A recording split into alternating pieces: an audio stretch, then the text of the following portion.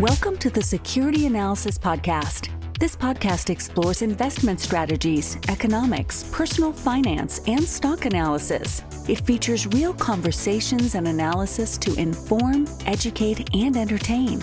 Note that nothing in this podcast is investment advice, and it is for entertainment and discussion purposes only. Do your own due diligence before making any investment. Now, on to the show. Today, I'm speaking with Twitter personality Citrini. He's a blogger at Citrini Research on Substack, and he's an avid poster on there. He looks for megatrends that will persist for years, if not decades, with wide-reaching implications for markets and society. So on this podcast, we're going to talk about some of those megatrends that he's identified and explore his opinions on them. So welcome to the podcast. Thank you very much, VSC. Appreciate that. Yeah, thanks for coming on. So how'd you first get the bug? How'd you first get interested in investing? Well, I sold a business around the time that I was like 27 and kind of found myself, it's not a good thing when you make a ton of money all at once and you're like young and you kind of have nothing to do and you say, I don't really have to work anymore. And that's, not a great thing. You should have something like keep your mind occupied. I'm kind of like trying to figure out what to do with this money. And everyone is saying, you need to find a financial advisor. And that was like way too much trust for me. And my neighbor at the time was like doing macro investing at Millennium and kind of started talking with him. And he basically started educating me and, how to like trade my own book.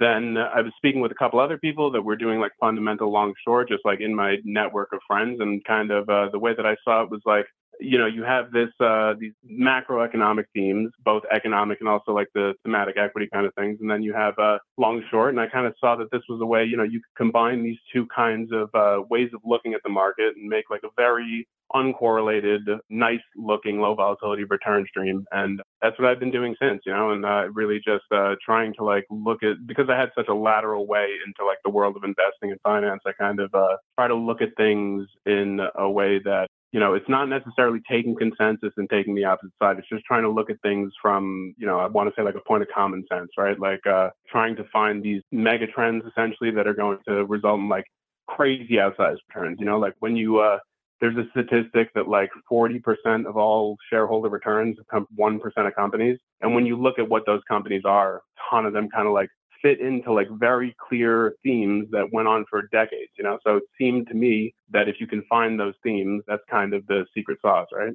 Cool. And when you identify one of these mega trends, how do you apply that to your investing? Are you looking for specific companies? Do you go long and go short? Like, how do you actually apply those ideas when you've identified one of these trends?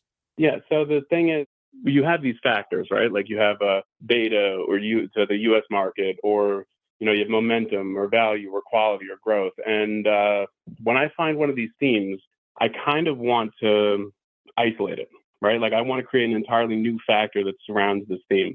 And that means eliminating, like the correlation to these, is this basket of stocks, is it going up just because there's a lot of, growthy tech in it? Or is it going up because there's value? Or is it going up because of momentum? I want to basically eliminate those and make sure that like the line is going up solely because this theme is proliferating through the economy. And because that also is like a valuable data point, right? Like if you have a basket of stocks that you believe truly reflects this theme and it starts going down and it's like continuously going down, you can, that's kind of a signal. Maybe I should reevaluate whether this theme is really as big as I think it's going to be. So what I tend to do is I create a long short basket that'll, the weighting is normally discretionary, sometimes equally weighted. And essentially every big theme, throughout history, whether it's, the Industrial Revolution or, the internet or semiconductors and computing, every theme has the companies that it helps, it benefits a ton.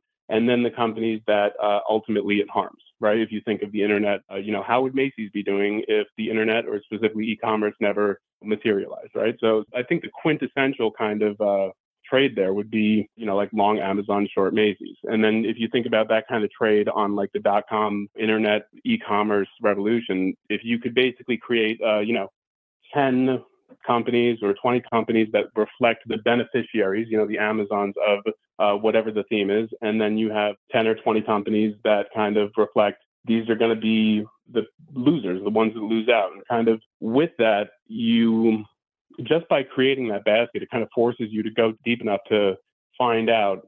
A company that's going to be harmed by a theme is a lot harder to find, like a company that's going to be an obvious winner. You know, like if you think about the GLP-1 trade that I wrote about, I don't know if, I know we haven't covered that yet, but I did write about the idea of like Ozempic and the secondary effects of that. It's kind of like if you have the obvious winners, you know, Lilly and Novo Nordisk, finding the losers is a little bit more difficult. You really have to get granular and you really have to look beyond, you know, like on the face of it, you'd say, oh, well, people are going to eat less. So, you know, maybe I should just short McDonald's. And, you know, you have to actually understand the company. You don't want to short McDonald's because first off, McDonald's is a great company. And second off, a lot of the money that like McDonald's makes is not necessarily related to like how many calories people are consuming. So from that, like the main thing that I went with was like CPAP machines, you know, like ResMed, because like 70% of people that have obstructive sleep apnea are obese. So that's kind of the idea. You create this basket that solely reflects the theme, and then you can, you know, utilize the performance in itself as a signal.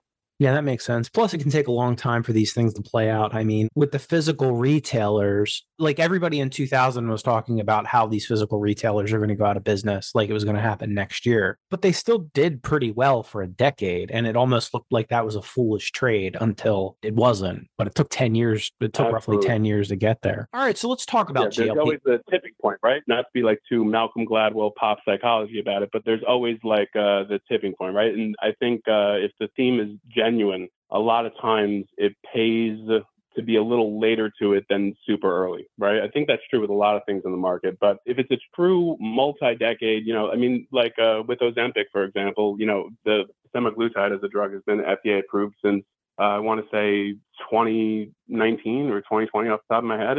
And then you have like with AI, for example, you know, artificial intelligence. They've been working on artificial intelligence for a very long time, like specifically with these large language models since, you know, I think 2015. And so it's like you can't just jump on everything that pops up on your screen, right? Something where you have to actually be doing the work to see where that tipping point is, where that inflection point is, that it's going to start actually, even if it's not actually genuinely affecting these companies yet, just the fact that like most market participants are going to believe they're going to start repricing, you know, the future, how much money these companies are going to make because of this theme. Gotcha. Okay. So let's talk about the first trend you've identified, GLP-1s. So I have a basic question. How do GLP-1s work and are they a miracle drug? I mean, I guess I'm going to have to ask you a question in return. I can answer the first part of that, but the second part would be define a miracle, right? So, I mean, a miracle would be, right, I mean, 40% of America is obese right now. A miracle would be seeing that going down to 10%, and all of a sudden our healthcare system dramatically changes. People live longer. I'd say that's a miracle, and without any side effects, because traditionally all weight loss drugs have had some Achilles heel, some terrible side effect that happens. So I would say a miracle drug would be it works, it has wide ranging benefits to society, and doesn't have any bad side effects. Well, you know, I mean, like they said, I went to medical school for a very short period of time before I dropped out because I couldn't handle it, but I was very passionate about medicine. And I do have like I did work as a paramedic for a little bit. So I do, you know, there's a saying in medicine, the only difference between medicine and poison is the dose. And the fact is, like, every single drug in the world has side effects, right? The only thing is, are the side effects worthwhile? Are you going to have more of a cost if you continue to experience the disease versus the cost of the side effects, you know, if you take the medicine? So, I mean, the way that I've kind of spoke, there was a lot more skepticism about this when I was talking about it in earlier this year.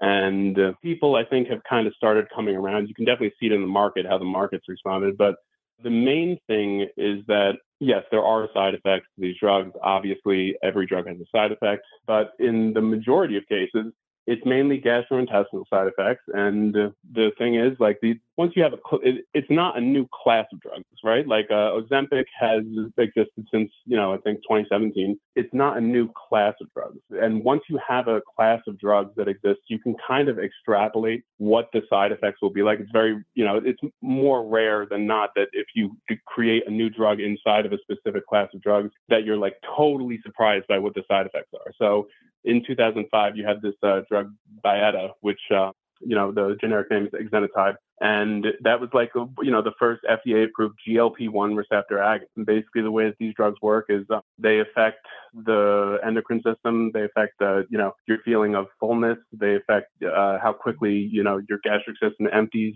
And overall, they also are going to affect you, like your insulin sensitivity, how your body metabolizes sugar. And they basically are going to make you feel full. They're going to reduce your appetite. You're going to eat less calories. And overall, you're kind of, your overall, we have something called like metabolic syndrome, or like in finance, they'll call it like diabetes, which is like the words diabetes and obesity like combined. And just the fact, like there's a word for that, right? Like just the fact that we need the word diabetes kind of reflects how significant of a problem this is, and like the overall cost just to like the U.S. economy from obesity, whether it's from like injury outcomes, workers' comp, sick days taken, just purely to productivity, it's immense. And then you have like the comorbidities, like the other diseases that come along with obesity, like diabetes, like sleep apnea, like mobility impairments, a whole host of high blood pressure, high cholesterol, cardiac disease.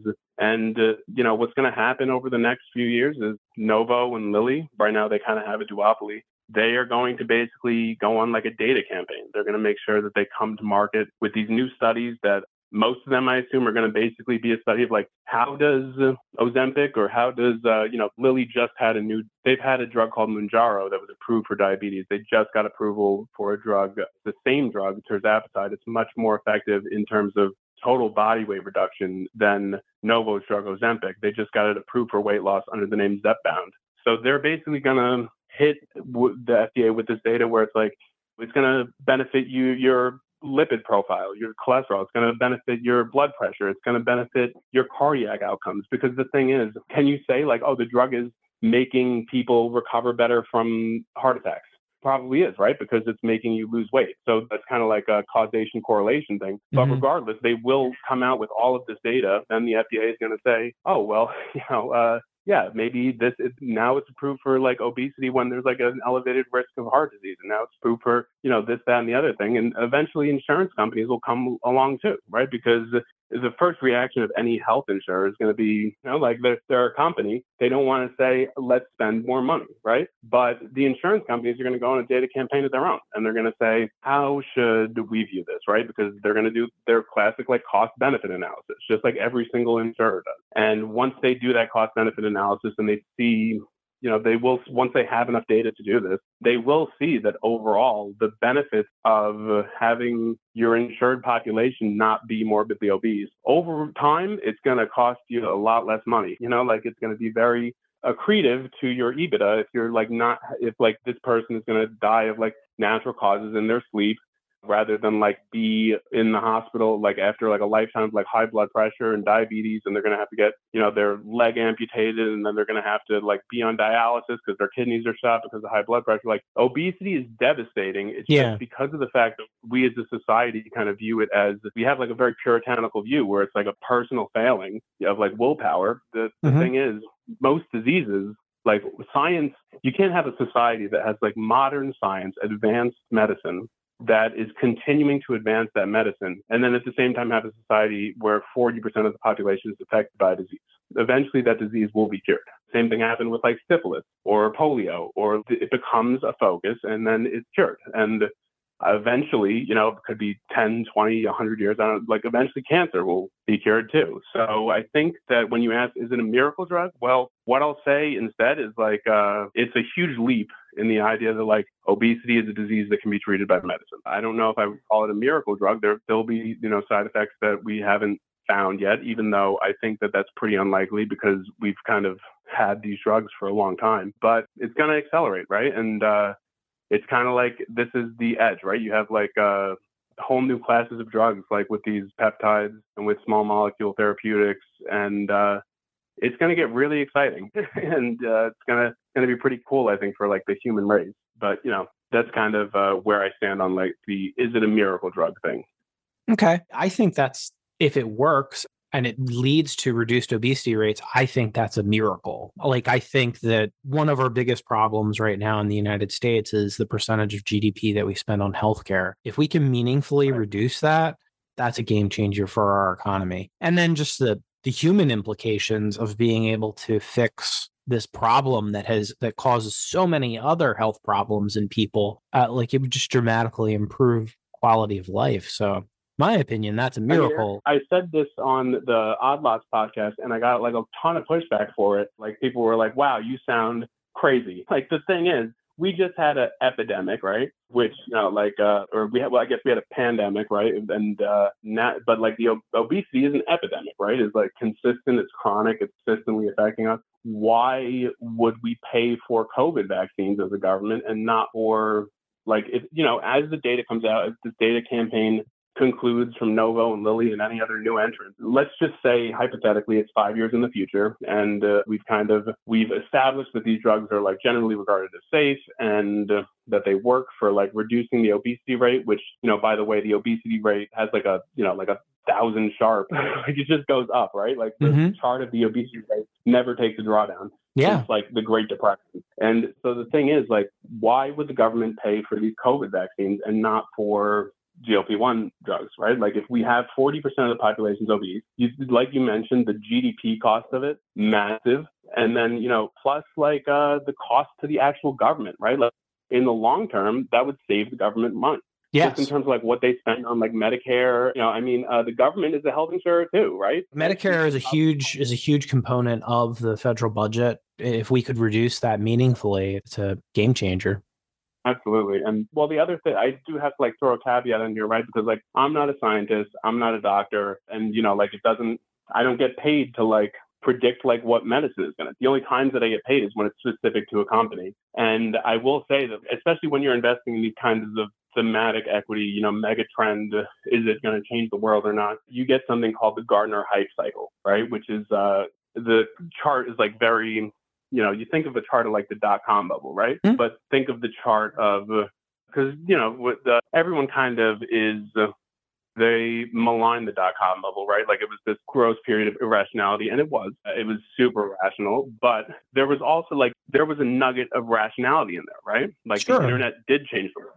Yes. And so if you look at, to come back to Amazon, right? Like you look at a chart of Amazon, it's like, okay, dot-com bubble goes parabolic, 1,000% returns in the course of 6 years. And then, so that's basically you start having this awareness of it.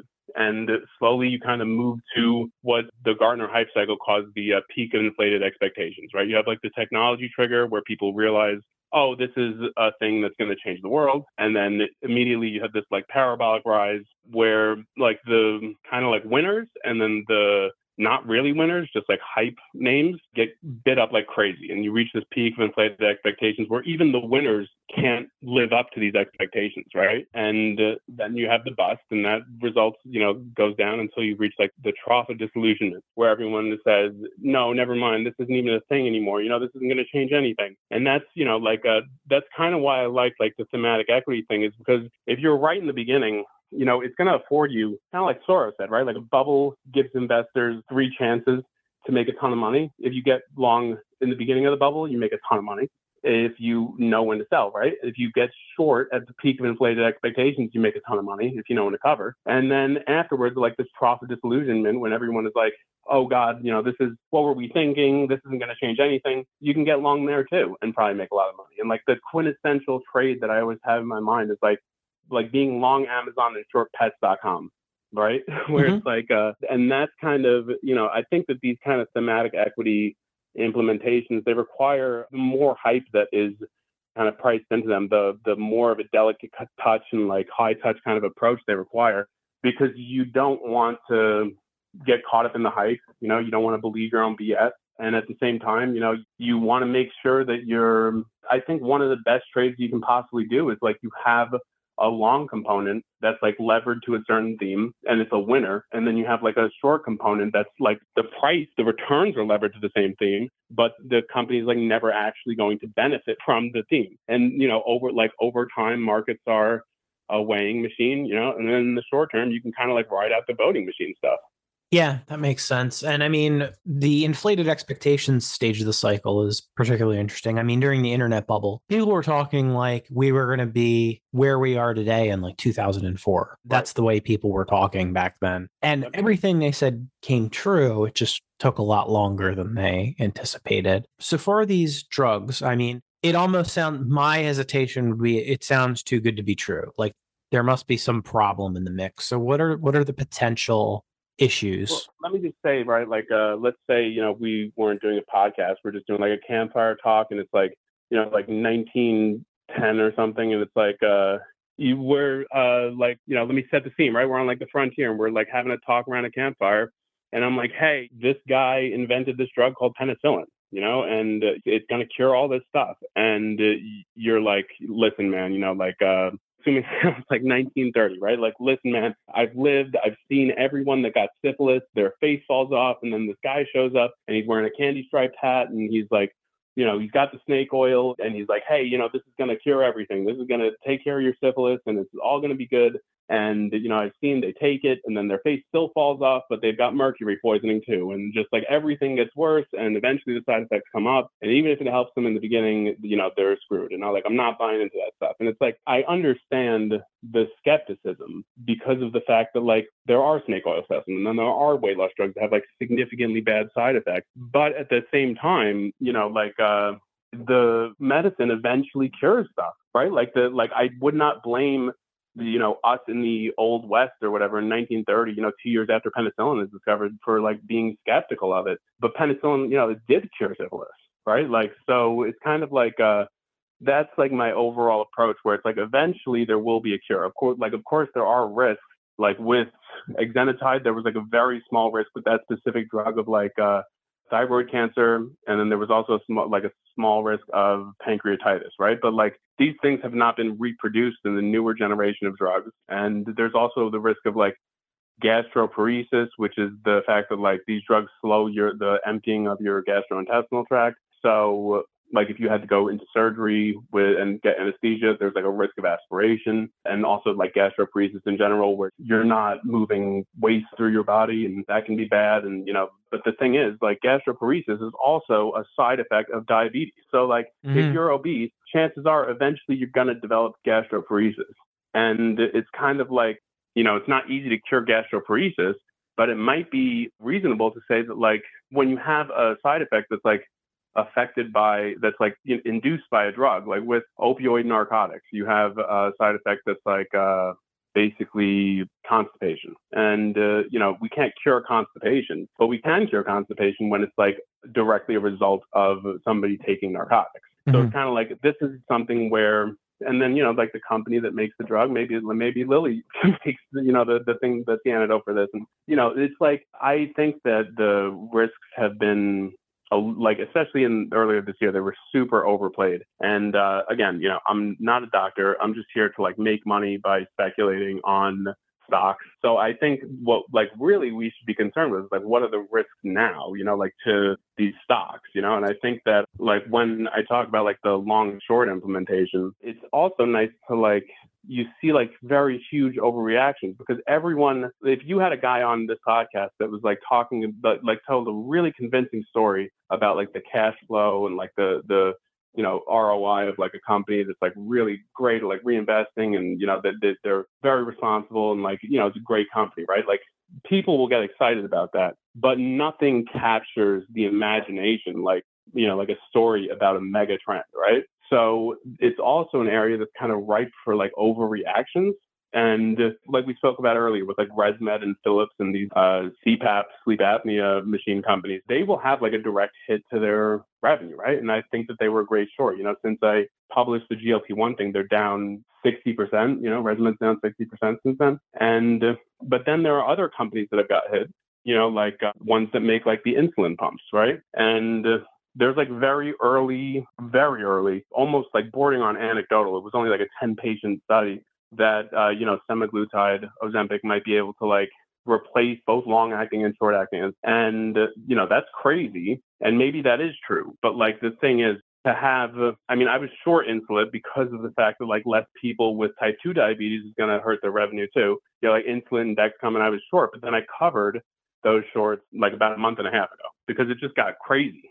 People were letting their imaginations get like taken on a ride with this stuff where it's like there will still be diabetics. And so that's another reason why I kind of enjoy this thematic kind of like analyzing these trends because, like I said before, there are so many opportunities where, you'll be paying attention to this theme and you'll be very educated about the theme. And then you can just look at a company and you can say, okay, I have a general idea how this theme is going to play out. And this is like a crazy overreaction to the downside. And you can kind of, you were using it to like hedge overall and as a short, and then you cover and you can get long. And like, that's what I did with like Dexcom and Pot, Insulet. So it's very interesting to keep an eye on these themes where you can, find like which reactions are probably accurate. I think that like the reactions to the upside in like Lilly and Novo were probably accurate, although I like Novo a lot less than Lilly right now, just because I think the Zepbound is really, it's going to unseat a lot of like Novo was the only company that had a GLP-1 drug that was FDA approved for weight loss. And now, Lilly had their drug that was approved for diabetes. And sure, some doctors were prescribing it off-label for weight loss, but now they have Zepbound, which is better than Ozempic. Ozempic is called Wegovy when it's used for weight loss, and it's better, just works better. It has less side effects. They'll be able to kind of, I think they'll probably unseat Novo's kind of dominance in this area. If you were to look at like a chart of prescriptions, Lilly has kind of been lagging behind, but I think Lilly is going to take that pole position. I think that those reactions have been warranted to the upside. And, I think that Lilly also has some crazy promising stuff in its pipeline. I'll just stick to the GLP-1 thing. That one of the big concerns with GLP-1 drugs is the body composition stuff, where it's if it causes you to lose 20% of your body weight, but it's solely because of like severe caloric restriction and you lose the same amount of muscle that you do, fat. And then, if you put the weight back on, or if you kind of like your body fat percentage might go up. And like, that's not great for like outcomes in health. You don't want your body fat percentage to go up. So the idea is Ozempic, that they need to combine the GLP-1 drug with like something else that like encourages more of the weight loss to be fat, right? And they have this drug. Lilly just acquired this company called Versanis, and they have this drug called bimagrumab that, like in trials, when it's combined with a GLP-1 drug like tirzepatide or semaglutide, it results in an 11% reduction in body weight, but a 4% increase in lean muscle mass. So I mean, that's like a cheat code. Like, nobody isn't going to want to take that, and it's that's like why I think like Lilly definitely deserves to be up here, just because their future looks super bright right now. And then you can look on the other side and like, Dexcom didn't really deserve to be like hit as hard as it did, because Dexcom's a huge company, and same thing with like Insulet. Like, it was just a gross overreaction. You know what I mean? Gotcha. Yeah. So one of my concerns, I've always wanted to own a lot of junk food stocks. They've always been too expensive. Basically, we're thinking like Pepsi, McDonald's, Coke. Like, these have always been almost perfect businesses. They are tiny repeat purchases with a huge markup. Customers have brand loyalty. There's recession resistance. People don't cut potato chips during a recession. So is this industry of junk food, is this about to be completely ruined by this? No. Like, first off, the companies will adapt, right? Like if the junk food companies sold plenty of food in like 1950 when the obesity rate was like 10%. Right. Like, people will still eat. They will just eat less. And I think that, it's kind of like an Occam's razor thing, where it's like, oh, maybe, all these like junk food companies were selling off because of GLP-1s and stuff. And, maybe that was the reason why some people were selling. But it was also like Staples had a crazy high multiple. And it's kind of interesting to me because, I do like with I have my long short book that's kind of focused on like thematic equity. And then I do like a global macro overlay, which is like, just trading like macro markets like rates and STIR and FX and stuff. And so I pay pretty close attention to like macroeconomic indicators. And it seems like basically you had like Staples and healthcare, and they were trading at like stupid high multiples because of the fact that everyone was like, oh, I need to be defensive. Right. Utilities too, right? And you can be defensive because the recession is coming. And then all last year it was like, if you didn't like believe the hype, it was pretty obvious like the recession was not coming yet. Like still the economy is super strong, and you got some really great opportunities from that. And it's kind of like now that premium, that like recession premium that was placed on like Staples, especially making it trade at like ridiculous multiples, it got erased, and it got erased like maybe just in time for the actual recession to come. Yeah. So do you think that, let's say that these stocks are really hurt where the multiple comes down in a major way due to the GLP-1s, do you think that could potentially be an opportunity?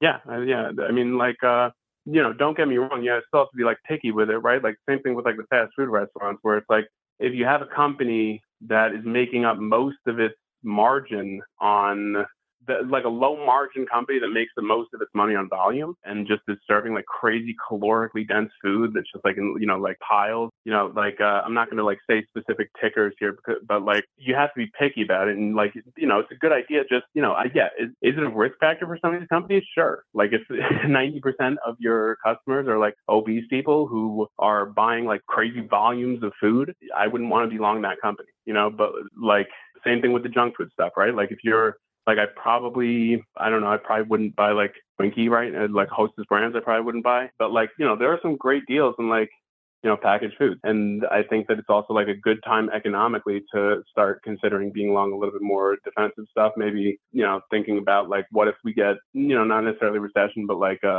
slight economic slowdown or like a growth scare, it might be worth, looking into some of those things as deals. I personally think that I don't think that sell-off was like GLP-1 related. I just think that was like a nice story that like the news was really, because it's like you're asking me the question, right? Like when I explained to you, 70% of people have obstructive sleep apnea because of obesity. And there's a drug here that like, the 3 years ago, 0 people were taking it. And now like, 1.5, almost 2% of the population is taking it, and it can make that rate go down. You'd be like, yeah, like that company is going to do less revenue. Right. And like you can go deeper into like penetration and stuff and see, if the obesity rate goes down to, 30%, like what does their revenue look like? You can actually model that. Right. But we don't know like how, people might still buy junk food and then just not eat as much of it. It might end up like being a net benefit. Maybe these companies can get away with like selling less food for the same amount of money, So I think that was pretty much an overreaction. And I don't think it was actually a reaction to the GLP-1 stuff at all. Gotcha.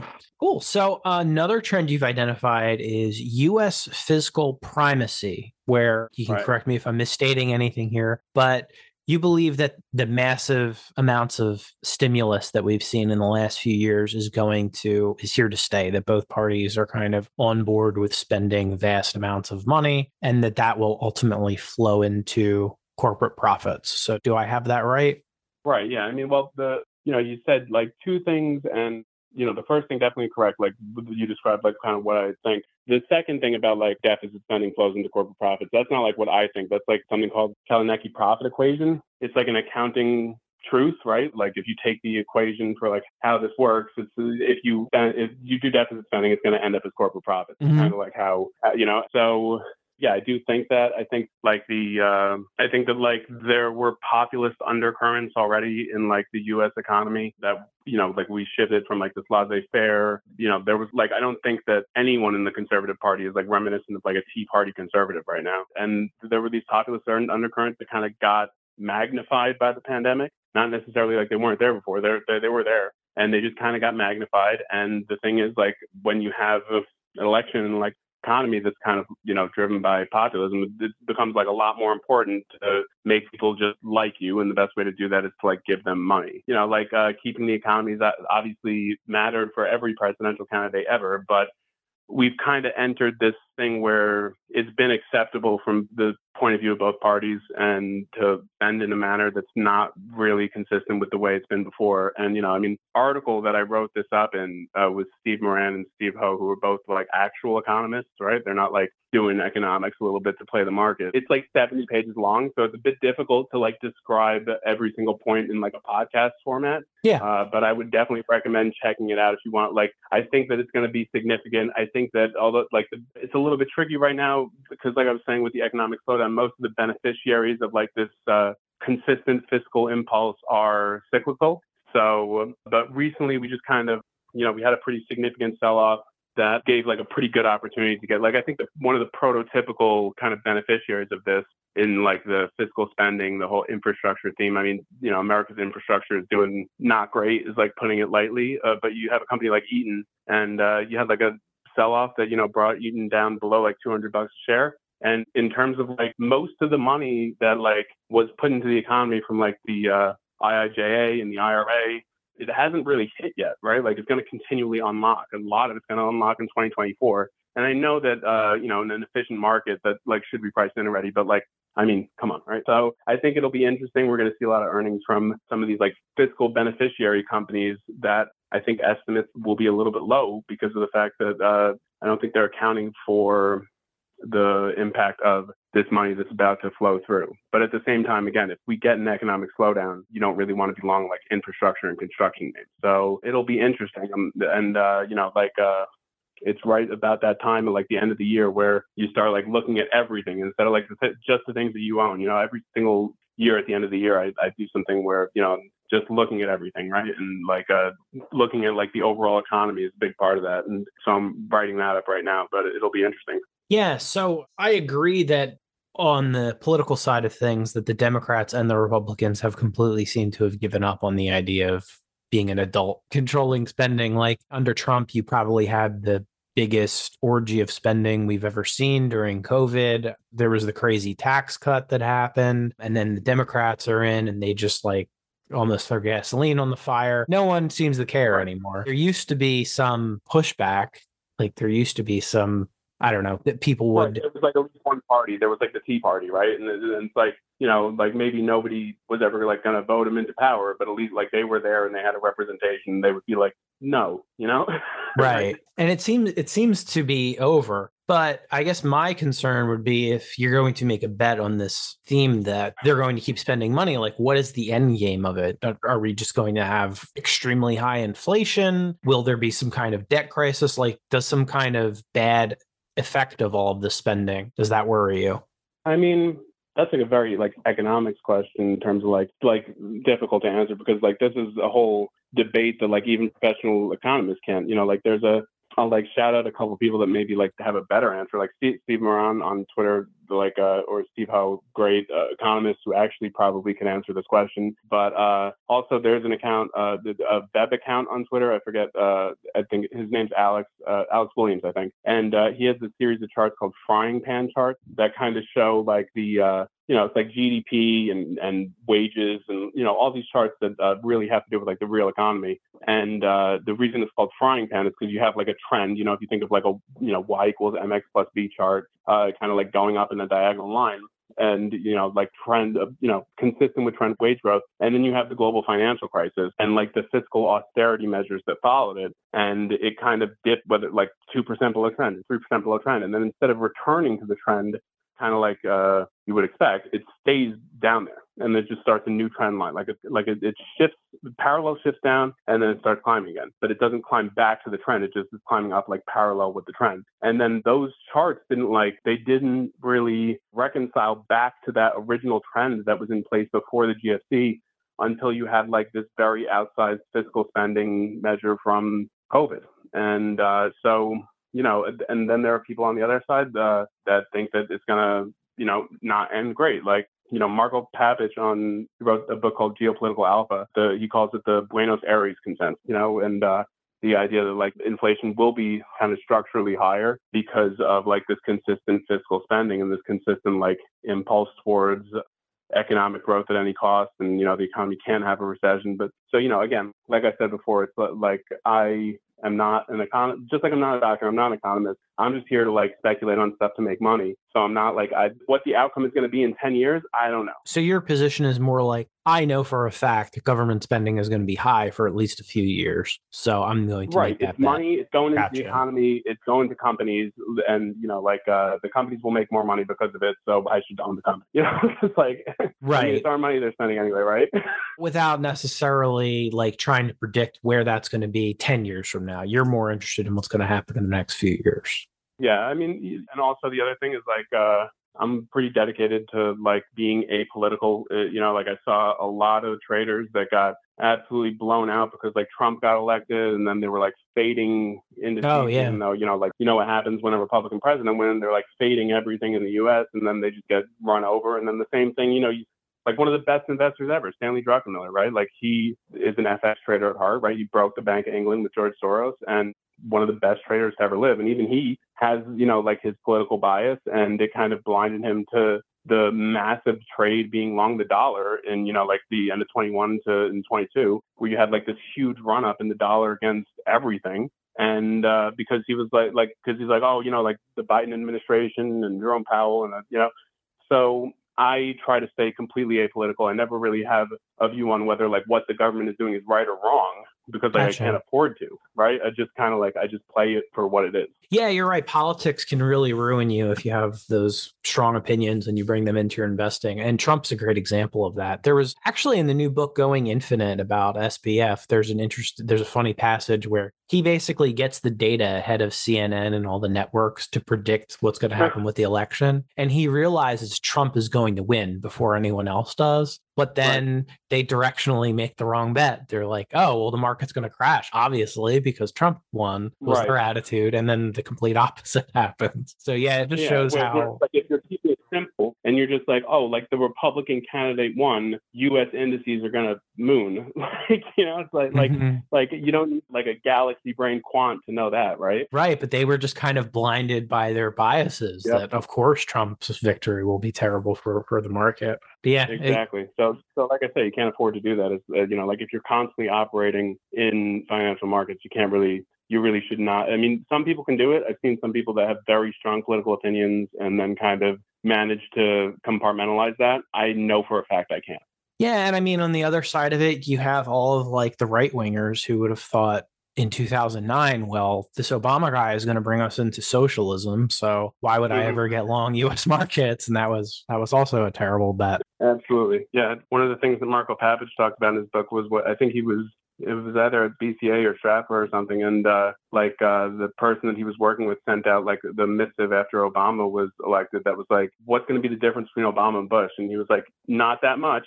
And everyone was like, you know, you have the Democrats and they were so mad. And then you have the Republicans, they were so mad. And it turned out like, yeah, no, pretty much. That was basically right. Yeah, exactly.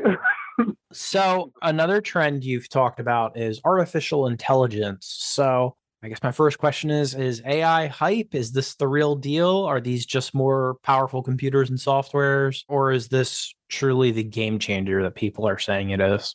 I think that, you know, it's a significant step forward in technology, right? Like before large language models, if you wanted to like talk to a computer in human language, like good luck, right? Like you ever use Siri? Like it's you have like NLP and it kind of sucked. And now, you know, you have artificial intelligence in these large language models, and it's advancing at like a breakneck pace, right? Like it's gotten a lot better very quickly.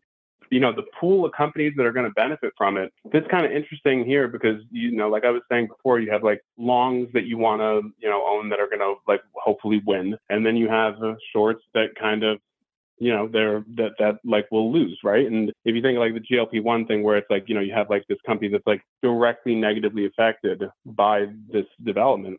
Well, in AI, you can have companies that might be able to benefit from AI. But the fact is that like AI is incredibly expensive and maybe they don't have the CapEx capacity to, you know, spend on AI that's going to be as, you know, that's going to be very good just because the compute is so expensive. And, you know, you can like buy a company that has enough money to like spend the CapEx on doing AI, because the thing is like the companies that are competing with them, even if they don't have like the CapEx capacity to kind of like do it to the fullest extent, they're still going to do it, right? Because you can't like be in a business where there's technological development and your closest competitor is, you know, like releasing these products that, you know, everybody kind of wants now, and then you just don't, you know, that's like you bring yourself at a direct disadvantage. So the companies that have reduced CapEx capacity to keep up with this they still will try and they'll probably suffer for it.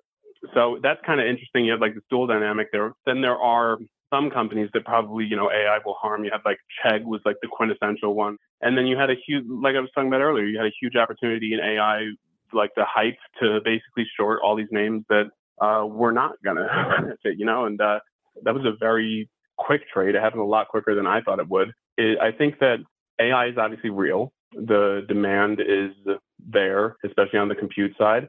I mean, you know, like you had like Upstart, right? That was like rallying, and the reason that they were saying was like because of AI. I published like a basket of AI shorts around like, you know, the middle end of June. You know, Upstart was on there, and then Upstart rallied like another 100%. It's kind of like, you know, but the thing is, if you're already long a basket of like actual genuine beneficiaries, you can kind of progressively short this hype, you know, not to the point where like you're getting, you know, super run over, but you do have already that exposure to the theme that you're comfortable holding no matter what, because, like these are quality companies. And then, you can like progressively short Upstart. It's got us like 72. And then, eventually collapses because, like Upstart isn't going to like be this huge beneficiary just because like large language models got a little bit better and like more accepted. But it's a big deal. It's going to make like Microsoft a lot of money. It's going to make NVIDIA a lot of money. And, is the trade over? I don't think that like the trade's over. I think that the companies that were going to make money, from this in January are still going to make more money because of it. And the companies that are harmed are still probably going to be harmed. But the thing is kind of when you're looking at it, it's more like a buy on weakness type thing. Like with the specific semiconductors that benefit from AI, you had like a huge, well, not huge, but like significant, NVIDIA drew down like, I think almost 20%. And, like I bought that, right? And then I posted something that was like very scary to say on Twitter that was like, I don't think NVIDIA will ever go below $400 again. And people like, that's like a very bold statement to make. And, will it be wrong? Maybe. But like it did go up from like 400 to 500 in like, 2 weeks. So, but, I think that overall the idea is like AI is here, it's real, it's going to increase demand for compute. Is whether companies find a way to monetize this and like genuinely commercialize it within the next, 6 months to a year, or whether that's something that, kind of it needs to evolve first until, we start seeing the real commercial benefit. That'll be something that we'll have to wait and see. But I do think that you want to be like buying the genuine beneficiaries of artificial intelligence, at least, the picks and shovels type names, to be like super cliche. Although I was saying that a lot, like way before everyone else was like, oh, the AI picks and shovels. It's kind of become like a cliche now. But I think you still want to like, if you've got them, you hold on. If there's significant weakness, we see that like if we see something that brings us to like that trough of disillusionment, it would probably be worth a buy there too. Gotcha. Yeah. And I have no doubt that the business of NVIDIA will do well in the future. It's for me, I just can't get comfortable with the valuation. But the stock Right. I do own is Taiwan Semiconductor. So Taiwan Semiconductor trades at a pretty reasonable 13 times enterprise multiple. I thought that was a pretty compelling opportunity. I bought it like a year ago. Now it's at a forward P of about 20. What do you think about TSM as an AI play? I mean, the thing is like, is TSM going to like do more volume because of AI? Yeah. Like overall, over the course of the company, of course. The one that like, I get like the idea, like, you want to be along the foundries, that NVIDIA has to make these chips. They can't make them without like the CoWoS and like the packaging, the advanced packaging, and like TSM's, ability to be the foundry. And any competitors that arise, we just saw like the news that Sam Altman was like courting sovereign wealth funds to invest in like a startup that would create chips to compete with NVIDIA. And like that will happen, right? Like if you're Microsoft or Meta, eventually, NVIDIA has like a stranglehold on this market. And if you're Microsoft and you have a ton of money sitting there, you're like, well, we can't compete with NVIDIA right now, but if we start now in, 5 years, 6 years, 7 years, we'll have ASICs, application specific integrated circuits for AI that we can use to kind of compete with NVIDIA. So yeah, TSM probably will see increased demand. It's just a matter of like how marginal that's going to be and like whether because TSM's huge, right? And also there's like kind of like this geopolitical risk premium that I would probably be happy to earn. I don't think that like China's going to invade Taiwan anytime soon, but it's kind of something that, I think that TSM is probably worth, I don't know. I probably wouldn't buy it right now, but I think like if it got cheaper, it would be something that I would seriously look at. Just it just seems like something where you don't have that. It's also TSM is like very, very levered to the overall economy, right? Like because they're kind of like the chip supplier to the world, Right. Yeah. So, there's definitely a cyclical element there. There were a lot of companies. I guess it's kind of getting less now, but there were a lot of companies that you could have bought like back in May that like will benefit from AI that were actually pretty cheap. I know I probably should have. But, like ANET, for example, like Arista, it was, I think it was at like 140. The PE was like, I think it was trading at like a 21 PE for PE. And, that's like, that's kind of like growth at a reasonable price, I think it's a lot more expensive now. But I think, if you look through kind of like the companies that really genuinely are going to benefit from artificial intelligence, there are a few in there that are still kind of cheap, not necessarily cheap, but I think with TSM, what I would actually like more than TSM is probably Intel, because of you do have the fiscal kind of impulse thing with the CHIPS Act, and you have that geopolitical risk premium that's being placed on TSM. Well, who's going to benefit from that geopolitical risk? It's going to, the U.S. government will ensure that we need these kind of guardrails in place. We basically need to be able to rely on it. It's kind of like with energy in the 70s. You need to become energy independent. Well, we need to become semiconductor independent. So I think, Intel has always been a rough hold,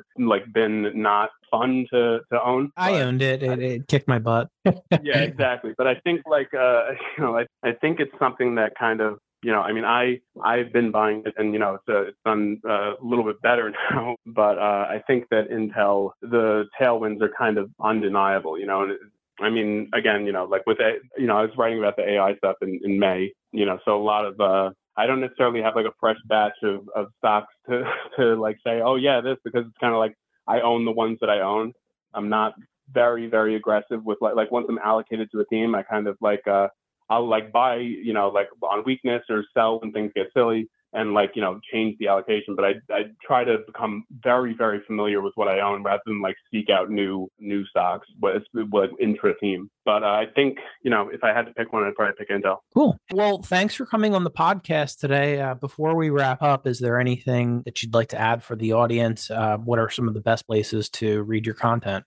Oh yeah, you can check out, you can follow me on Twitter at Citrini7, and then you can check out CitriniResearch.com. I tend to publish 3 megatrend deep dives a year, and then I also do macroeconomic overviews, market memos, and then keeping up with the updates surrounding those trends. I think we have an overall portfolio. I jokingly call it the Citrindex. That kind of, whenever I publish, whether it's about a theme or a specific stock, with Celestica was a single stock that I wrote up before, or recently, a month ago, I wrote up Okta as a short. Basically, what the portfolio does is it maintains an equal weighting to everything that I've written about, and then it only rebalances when I write about something new. And that's up 40% since May. So it's obviously that's not to be expected in the future necessarily, but it's been a pretty good resource, I think, for my subscribers so far. So worth checking out.